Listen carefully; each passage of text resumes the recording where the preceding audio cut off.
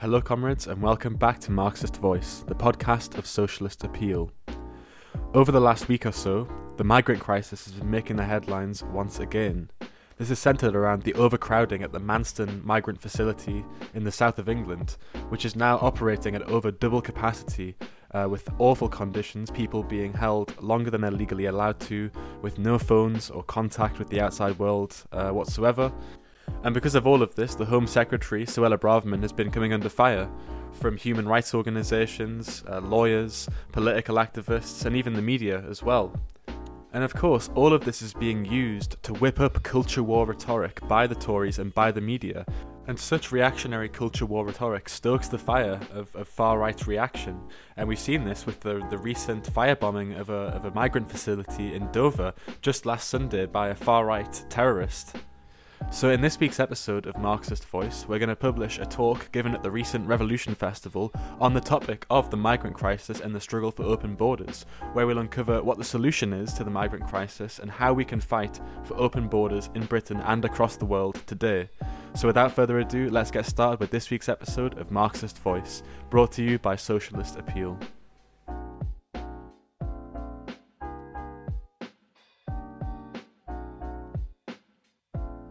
Okay, so if you Google the migrant crisis at the moment, you will be faced with some headlines that read, the migrant crisis is unsustainable, a worsening migrant crisis in the Americas, and New York City declares emergency over the migrant crisis. And if you open these articles, then you tend to find very little insight into the conditions that migrants are facing. And instead you see more of a concern for whether or not there is enough room for them. And whilst 281 million migrants were counted in 2020, which is apparently close to 1 in 30 people, the actual number is undoubtedly much higher. The figures are hard to come by, and most importantly due to what politicians like to call tighter border security. More and more migrants find themselves having to enter countries illegally and will often be excluded from these statistics. And across the world, what we're seeing are imperialist wars, political instability, destitution, debt, poverty, severe weather phenomena like colossal floods and wildfires due to climate change. And these are just some of the factors that are driving the necessity for millions to flee in search of a better life. So the decision to leave your home really is a last resort, and millions are forced to come to terms with this, to uproot their lives, to leave their friends, their families, their habits, and so on behind them. So what we're talking about today is the fact that the lives of millions of people are completely at the whims of the capitalist system and its profit-thirsty representatives. So in Yemen, for instance, a war has been taking place for about the last 7 years. This war is led by Saudi Arabia, which is using Yemen to avoid Iranian influence extending over the country, which would become a threat to the international oil trade, which passes the coast of Yemen. And the imperialist powers like the US and the UK have actually supplied bombs and weapons to the Saudi Arabian military to help to bolster these efforts. So what this means is that the regional powers in the Middle East and their imperialist friends are only really interested in upholding the profits and the privileges that they have, whilst infrastructure, housing, factories and so on are completely destroyed.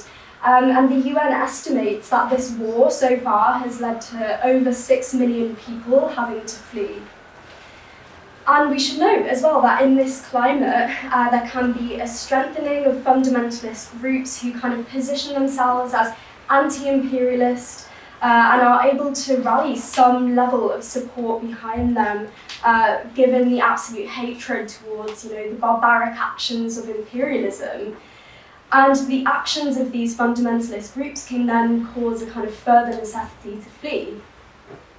So what migrants have faced that drove them to leave home and the the journey after is more often than not very traumatic. And in the face of tightening border controls in Europe, for instance, more and more migrants are having to seek these illegal routes to complete their journey. These routes make it very costly and very dangerous. Last year in November, for example, there's the case of 27 men, women and children who drowned in the Channel. And then just a month after that, there were 2 boats carrying 160 people from Libya to Europe, which drowned, and it killed everyone. Many also disappear en route, held by human traffickers, held hostage to work in exchange for passage on a boat. Women are also put in positions of prostitution. Men, women and children are beaten and they're brutalised. And then they are faced with the hostile environment that the international community has created for them. So we can look at Greece's prison-like camps in the Aegean Islands, paid for by the EU in a deal set up in 2019 where migrant arrivals are screened to make sure they are not terrorists. And some of these camps have such poor conditions that, for example, one in Greece in 2020 suffered from a catastrophic fire. And while 6 refugees were actually arrested for starting this fire, what the authorities left out was that the fire in general was a necessity of life in this camp, particularly for surviving the cold in the winter. But of course, in an overcrowded camp, filled with rubbish, it did become a fire hazard. And in Britain, just last year, we had the Nationality and Borders Bill pushed through Parliament by the Tories. This bill fragments the asylum process, and only those who reach the UK through kind of legal means will be protected by the 1951 Refugee Convention. And even if you are able to claim asylum for migrants living in this country since 2014, the Home Office has had the right to strip people with or without a dual citizenship of their right to a British citizenship. So it could leave them stateless. And this bill is framed in such a way that it actually removes the citizenship of those deemed a threat to the public good. And we also have the 1971 Immigration Act, which, amongst many things, allows migrants to be detained for immigration purposes, and there's actually no longer any limit to how long someone can be detained for. And these immigration acts have sought to extend the strength of the state apparatus by giving landlords, businesses, and things like the NHS the ability to act as part of the UK border force, facing basically severe fines if they don't kind of vet their employees or their tenants enough to make sure that they're basically here legally. So the politicians cloak these policies in phrases like migrant flows need to be managed, we need to take back control of our borders, and the latest one by the Tories is that the UK has too many low-skilled workers and that international students often bring dependents. In Denmark as well, there's a jewellery law that was announced in 2016 when it was facing an increase in migration, largely due to people fleeing from war in Syria. And this law is used to confiscate assets from refugees. So asylum seekers are allowed to keep up to the equivalent of £1,000 in cash and in valuables, but anything above this will be confiscated, apparently to pay for their stay in the country. So we should be very clear, what underlies all of these policies is racism and xenophobia and nationalism, which is all whipped up to divide workers, to encourage division on the basis of us and them, and point the finger at a scapegoat for our most pressing problems, such as, supposedly taking up too much housing, too many hospital beds, driving down wages, causing unemployment, and also taking up too many spots at schools and universities. But these divisions can also be more subtle, which shows how the politicians representing the capitalist system use the migration question in different ways depending on their purposes, for their purposes, sorry. So we can see this, for example, with Ukrainian refugees and the fact that, fortress Europe flew out of the window overnight at the start of the war in Ukraine. For instance, the EU prepared a blanket right to stay, to study and work throughout its 27 nations for up to 3 years. And we should compare this with the absolutely disgusting treatment of migrants in Europe over the last decade, where millions have been spent on brutally repelling migrants from its borders. And to use an example, French President Macron, he referred to refugees fleeing from the Taliban's takeover of Afghanistan last year as potential illegal threats, adding that France would only welcome refugees who share our values. So we should make absolutely no mistake, the ruling classes did not find an ounce of humanitarianism overnight. They made this distinction in a cynical move to shore up public opinion behind NATO and Western imperialism, rallying support for capitalists who, in words, sought to defend Ukraine in an attempt to further weaken Russia's influence. And this is not the first time that European governments have tried to distinguish between, legitimate and illegitimate migrants. They've done this through changing from legitimizing economic migrants, for example, who at one point boost the economy, versus political refugees versus illegal migrants, and so on. So Marxists are internationalists, and we are firmly against any barriers for migration. And Marx ends the Communist Manifesto with the slogan of "Workers of the world, unite." And this was not kind of added on a whim, but it was deliberate, and it is the starting point for all Marxists. Now, to understand why this is the case, we can look at borders and the nation state to understand how they have come about. And I should add that Marxists don't see anything as fixed. In order to understand something and to look at where it came from, we need to see what processes feed into it, brought it into being in the first place. So nation states and the borders that define them, they haven't always existed, and they are actually only the product of the historical development of capitalism over the last 200 years or so. Small-scale production and local markets were kind of the embryonic form of capitalism, and the early bourgeoisie needed to overcome the limits of local restrictions to trade, so overcoming the limits of local currencies, local rules and regulations, things like local law and order. And this is because they were striving to remove barriers for the production, the circulation, and the exchange of goods. So in other words, they were trying to remove any barriers to the accumulation of capital, which led to the emergence of a national market as opposed to these kind of fragmented markets across the land. And they needed borders to be able to define this. So what this shows us is that the capitalist classes have, across the world, held a kind of monopoly over borders, using them to facilitate capital circulation. And they are able to close and open borders on this basis. And this was really a giant leap forward in the development of capitalism. It acted as a stimulus for the development of national economies, strengthening the productive capacity of nations, harnessing more resources, greater technology, tearing labourers away from the land and into factories, bringing more and more people together under one roof with common interests. So this also helped to lay the basis for class struggle. And running parallel to the rise of these national economies, there was a gradual development of national consciousness.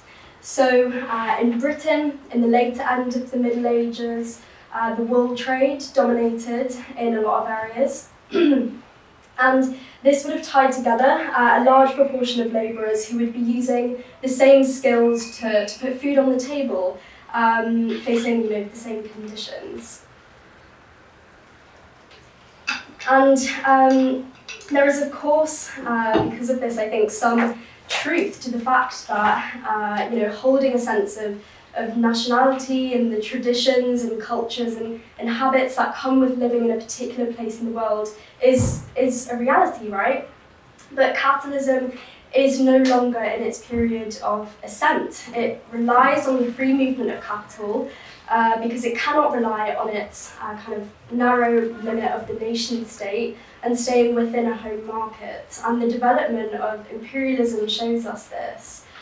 It also explains why, for example, in the post-war boom, when the capitalist classes were looking to expand and develop industry after the war, Britain actually opened up its borders to its colonies in the Commonwealth, with the Windrush generation representing the need for an increase in labour from abroad.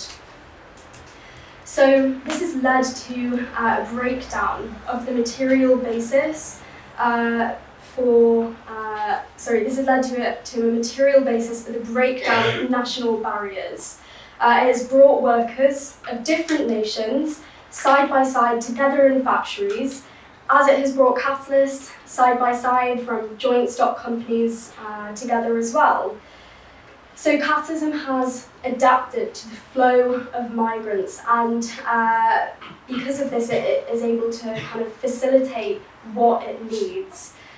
And we should be clear that the difference of nationalities is used as a tool by the ruling classes to basically divide the working class and keep it at bay. Now, we say that the ruling ideas of every nation are the ideas of the ruling class. The political representatives of nations, the media funded by the capitalist press, by the capitalist class, not the capitalist press, and the education systems and so on. These things are used to basically put forward differences of nationality and language, skin colour, cultures and so on in a reactionary way to distract workers in an endeavour to keep them disunited. And this has cynical political motivations, rather than it just being the case of the capitalist classes genuinely wanting to close off their borders and live completely isolated from the rest of the global economy. So the change in the Windrush generation, for example, was an attempt to stir up this racism with the 1971 Immigration Act ending the permanent right to remain for Commonwealth citizens.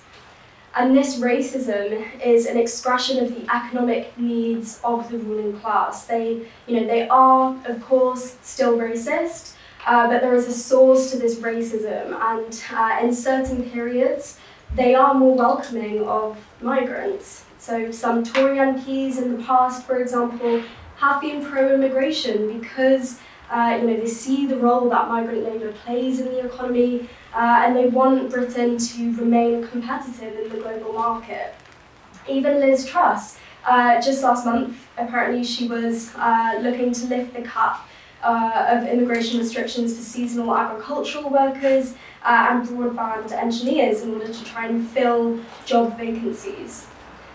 This being said though, of course this racism, xenophobia, this nationalism is always it's always there, but at some points it is pushed to the fore, depending on what the needs of the ruling class is. And again, we can see this, for example, with the change in immigration acts in this country.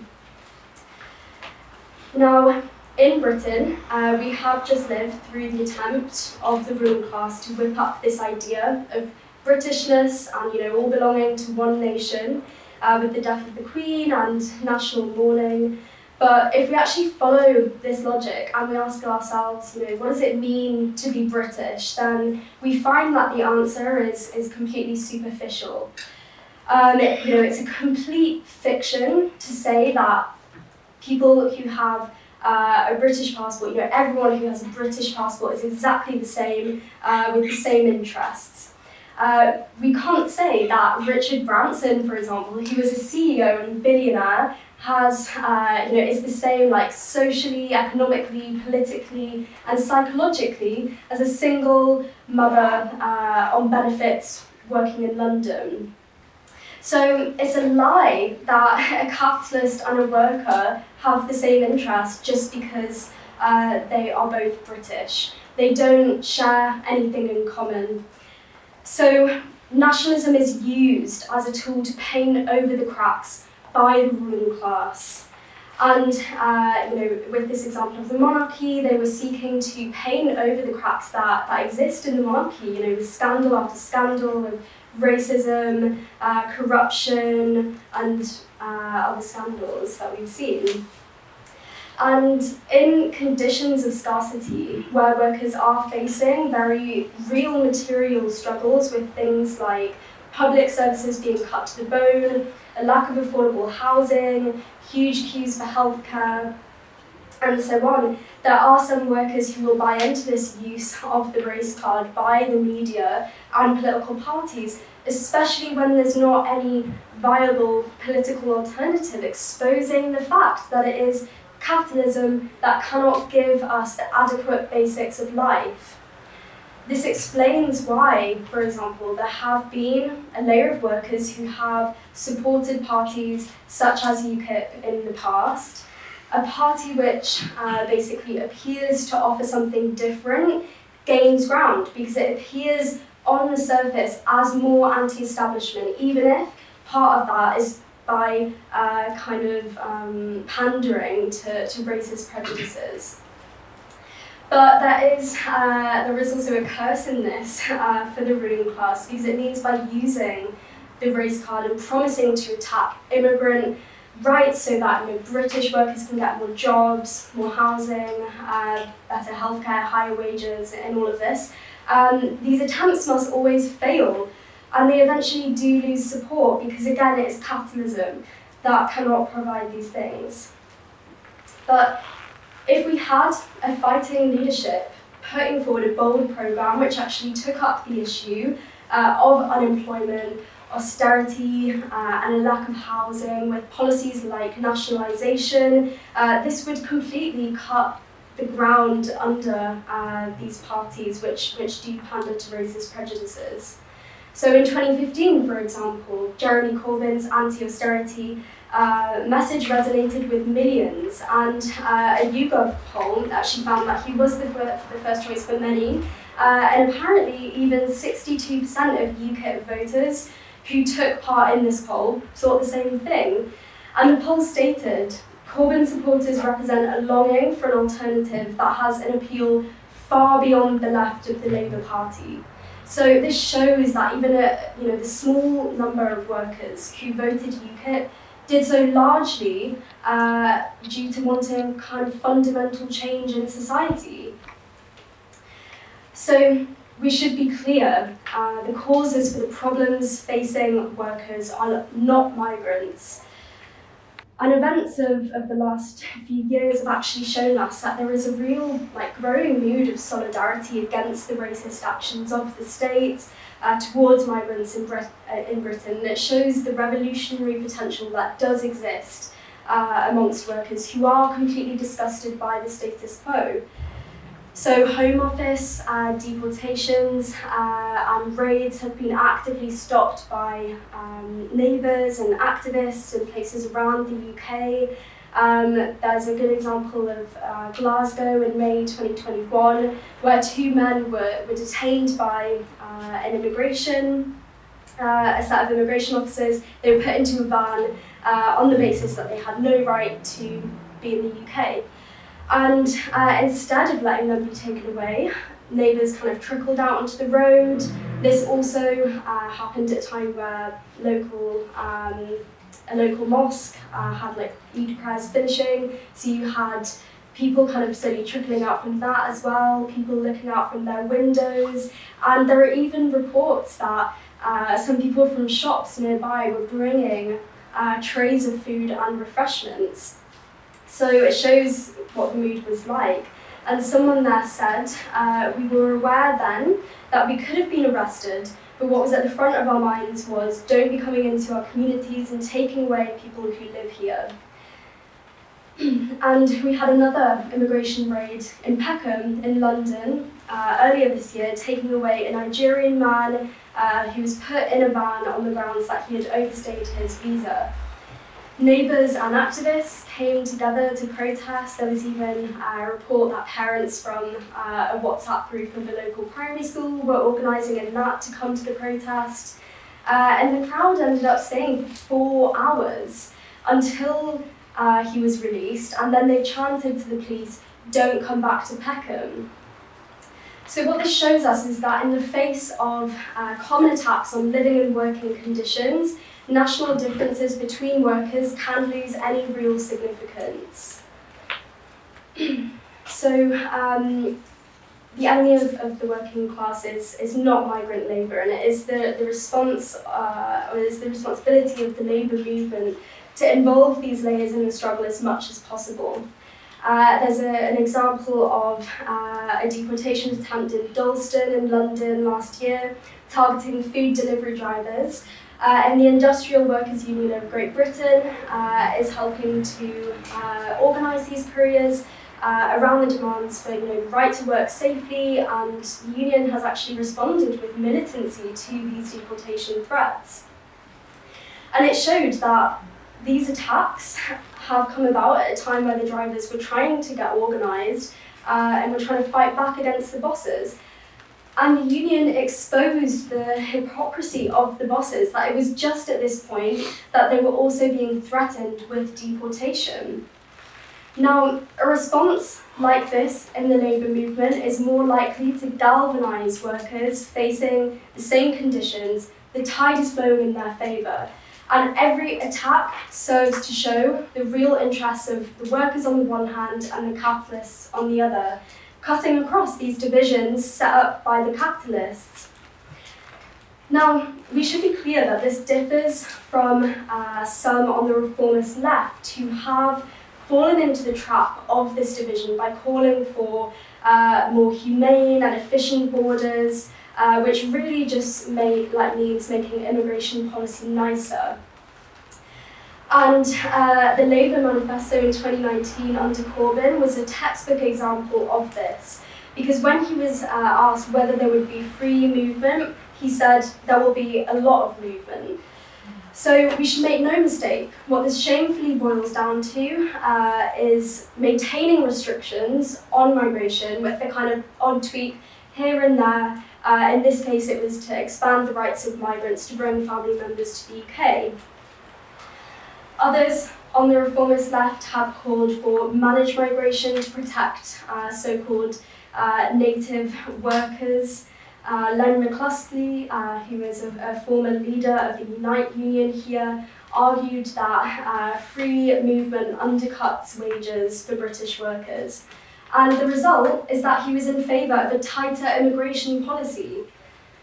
So these ideas of the reformists are not new, and in fact they have existed for a long time. It's just being kind of drawn out and exposed more and more now that we're facing, imperialist wars, like war after war, poverty all over the world, climate change, which is really pushing these things to the fore.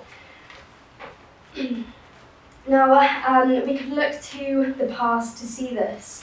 The Second International, which came out of the First International, which was founded by Marx and Engels, was made of socialist parties from across the world. And the Second International was born in a period of capitalist upswing. So the leadership came under the pressures of capitalism, living in a way that was divorced from the class struggle. And they moved in an increasingly reformist direction because of this. So at their conference in 1907, you could see the different trends that existed in the labour movement and have always existed on the questions of colonisation, war, imperialism and migration. For example, there was a debate on the question of immigration which had two opposite poles. A wing from Britain, the US and Germany arguing in favour of colonies as a kind of civilizing force. And uncoincidentally, they then argued against immigration from countries that were too far behind in their development. But there was also a wing that had better elements in it, explaining that immigration controls were bad. And in the end, they won this. The majority agreed to the fact that migration controls should be regarded as reactionary by nature. So they proposed a series of measures to actually strengthen the labour movement. And this included the abolition of restrictions preventing people from various nationalities from staying in a country, or which excluded them from the social, political and economic rights of so-called natives. And I think this really strikes at the heart of how we should fight for open borders. It shows that the struggle of migrants to move about freely and settle as they wish is not separate from the class struggle. And genuine Marxists have always been in favour of this, as shown by the revolutionary wing at the Congress. So, as I said, we are internationalists. We believe that the downward spiral of wages, working conditions, living conditions, access to basic services and so on has to be fought by workers irrespective of nationality, skin colour, what language you speak and so on. Lenin actually describes this process as requiring workers of all countries to come together in a single international force for emancipation. So any attempt to break down national barriers and prejudices against fellow workers is a progressive act. It shows that our struggle is one and the same. Now, the protests in response to the immigration raids in Glasgow and Peckham show us one part of this, I think, with workers moving spontaneously to protect workers in their neighbourhoods. This is a positive development, and it's the embryo of what the wider struggle can be, as it also needs a firm class perspective to guide it beyond this. So Marxists in the labour movement should have an uncompromising stance against any restrictions to the integration of migrants. We have to show, for example, that the struggle for housing is also a struggle to expropriate the empty homes of tycoons, a struggle to expropriate the housing monopolies that build homes for profit, because we can ensure that everyone has a decent place to live. And we must show that the struggle for a healthcare system that meets everyone's needs is inseparable from the struggle against austerity and the drive of the capitalists for privatisation to drive up their profits. And in fighting this, in fighting for open borders as part of the struggle of the working class against the capitalist class, it becomes clear that we cannot do away with borders and the racist divisions used against workers without getting rid of the capitalist class completely. So only in the overthrow of capitalism will we see an end to this, not only through workers' control of the media and so on, meaning no funding from the rich which supports their worldview, but also for material changes in life, with housing for all, access to all basic needs like enough food, healthcare, education, employment, and overthrowing the profit motive, replacing it with a system built around production on the basis of need. It would do away with brutal imperialist wars, do away with climate change, away with poverty, meaning that all the reasons why people have to move in the first place, beyond their control, could be done away with. So people will be able to move and settle as they wish, easily integrating into that society and easily being able to integrate into the planning of production wherever they choose to go. And we should be clear that this is not a utopia, but it's a real potential that exists. We have the resources to feed over 10 billion people. We have the technology, the potential infrastructure. We have the immense skills acquired by the working class. We have everything we need to provide everyone with a dignified life it's just in the private hands of a minority of humanity, which is the capitalist class. So we say that migrants are welcome, down with capitalism and the fundamental cause of war and suffering for millions. And we firmly take up what Marx said, which is workers of the world unite.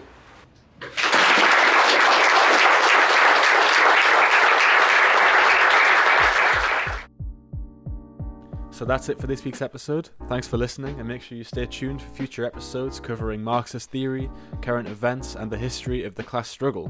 Before you go, we'd just like to remind you that if you agree with what you heard in this week's episode, and you want to learn more about Marxism and get organised in a revolutionary organisation to help overthrow capitalism once and for all, then definitely consider getting involved in the International Marxist Tendency, of which Socialist Appeal is the British section. If you'd like to find out more and get in touch with your nearest branch of Socialist Appeal, or the International Marxist Tendency for that matter, then please head to the link in the show notes of this podcast to fill in our sign-up form, and we'll be in touch as soon as we can. And if you'd like to support the fight for socialism, then you could consider taking out a print subscription or a digital subscription to the Socialist Appeal newspaper, which is packed with news and analysis from a Marxist perspective. And you can also help the fight for socialism by helping the IMT buy an office as well. We're currently running a campaign to buy our own permanent office, which will help the forces of Marxism grow across the world. So again, if you'd like to do either of those things, head to the link in the show notes of this podcast to find out more. So that's it for this week's episode. Thanks once again for tuning in, and make sure that you stay tuned for future episodes of Marxist Voice, brought to you by Socialist Appeal.